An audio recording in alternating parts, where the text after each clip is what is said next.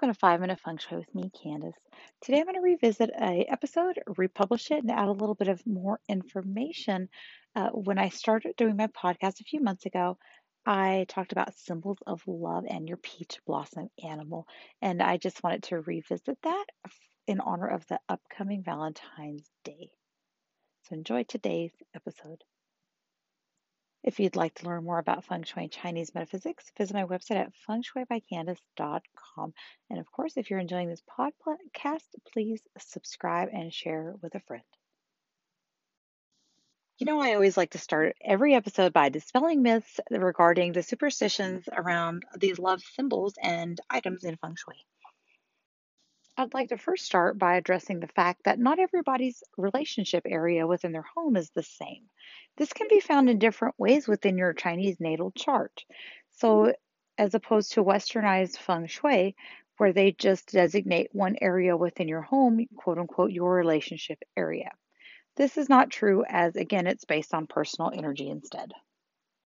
Some of the commonly used symbols within feng shui would be a pair of mandarin ducks. Sometimes people even put paintings of these mandarin ducks. This is because mandarin ducks mate for life, and it's said that displaying the ducks within your home can promote a harmonious and long lasting relationship. And once again, color takes center stage as it said the color pink is supposed to also help you attract a mate. It's also said that if you wear pink, that this will help attract a mate. And it's even said that if women wear red shoes, this will also help. The truth is that you actually need to do a little bit more, which I'll address in just a minute.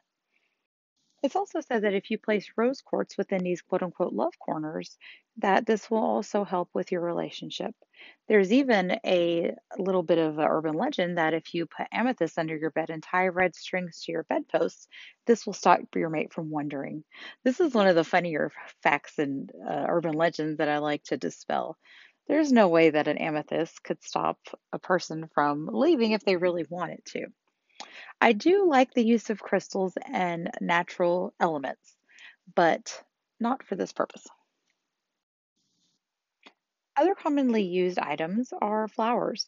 Many times a peach blossom, a cherry blossom, or even a lotus flower are associated with love.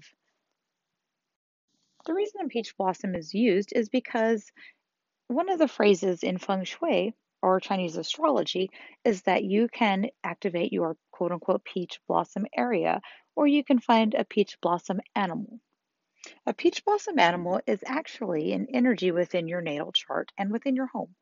They're associated with the directions of north, which is the rat, south, which is the horse, east, which is the rabbit, and west, which is the rooster. It said the more peach blossom animals you have within your chart, the more popular you'll be with the opposite sex. If you're not lucky enough to have your personal peach blossom animal within your chart, don't worry, you can always activate these within your home. You can always wait for a year also to come up that has your personal peach blossom animal and follow the cycle of time to activate certain energies to help attract a mate. There's a little bit of a myth that also goes with the peach blossom. It doesn't necessarily mean that the opposite sex will be falling all over you if you have these animals or if you activate them within your home. It simply means that sometimes if you activate these, you'll actually be more likable, not just to the opposite sex, but just in general. It actually works also for career and job opportunities. And again, with all feng shui activations, I warn about using the practice of date and time selection to get the very best result and use the best energies in the day. If you'd like to find out what your personal peach blossom is, you can go find a online Bazi calculator. It's spelled Bazi, and I actually recommend the Joey Yap Bazi calculator because his is very thorough. And if you look up in the left-hand corner, it will say peach blossom and it will give you an animal. This year for 2020, you really have to be careful of which of the peach blossom animals you activate. So you can think, well, I want to place a fountain in the north or the east to activate my peach blossom if you have a rat or if you have a rabbit. However, most of the peach blossom animals for the year are actually afflicted with One of the yearly afflictions. The horse in the south is afflicted with the three killings, which can bring about personal issues and problems such as even theft. So don't activate the south this year with fire.